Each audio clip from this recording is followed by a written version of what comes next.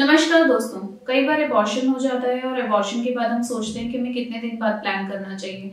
कभी कभी पेशेंट्स ऐसा बोलते हैं कि हमने एबॉर्शन के बाद डॉक्टर ने बोला था कि 1 साल तक प्रेगनेंसी प्लान नहीं करनी है। कभी बोलते हैं कि 6 महीने तक प्लान नहीं करनी है। तो बेसिकली आपका बच्चा कितने हफ्ते का था वो उस पर डिपेंड करता है। अगर आपका स्पॉन्टेनियस एबॉर्शन हुआ है, जैसे कि आपकी लाइनिंग जस्ट 2 लाइंस आई और उसके 5-7 दिन के अंदर आपको ब्लीडिंग स्टार्ट हो गई, तो आप 1 महीना का रेस्ट करके भी प्रेगनेंसी प्लान कर सकते हो। अगर आपका बच्चा थोड़ा बड़ा था, यानी कि उसमें कार्डियक एक्टिविटी आई है और उसके बाद वो एबॉर्शन हुआ है, तो उस केस में एटलीस्ट 3 महीने तक प्रेगनेंसी प्लान नहीं करनी चाहिए। अगर आपका बच्चा और बड़ा था, यानी कि अप्रोक्सीमेटली 5 महीने की प्रेगनेंसी थी या किसी एनॉमली की वजह से आपको वो बच्चा अबॉर्ट करना पड़ा, तो उस कंडीशन में आपको 6 महीने का रेस्ट जरूर लेना चाहिए और उसके बाद ही वापस प्रेगनेंसी प्लान करनी चाहिए, ताकि यूट्रस अपने नॉर्मल शेप में आ सके और वापस जब प्रेगनेंसी हो तो उसमें कोई कॉम्प्लिकेशंस ना हो।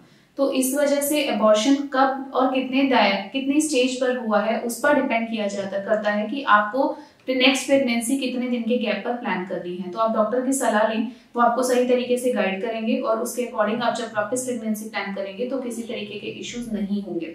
और हाँ, जब भी आप दोबारा प्रेगनेंसी प्लान करने जाएं, आप जरूर एक बार टटोलिए कि वापस उस पिछली प्रेगनेंसी में क्या इश्यूज आए थे कि वो सब आपको दोबारा फेस ना करना पड़े। उसके लिए कुछ ब्लड टेस्ट होते हैं, कुछ वायरल मार्कर्स होते हैं और कुछ और टेस्ट होते हैं। अल्ट्रासाउंड्स में कुछ जोनल फ्लोज वगैरह देखा जाता है, जिसको देखकर आप ये एनालाइज कर सकते हो कि वापस से ऐसी किसी भी चीज से आपको ना गुजरना पड़े और आपको एक हेल्दी प्रेगनेंसी मिल जाए।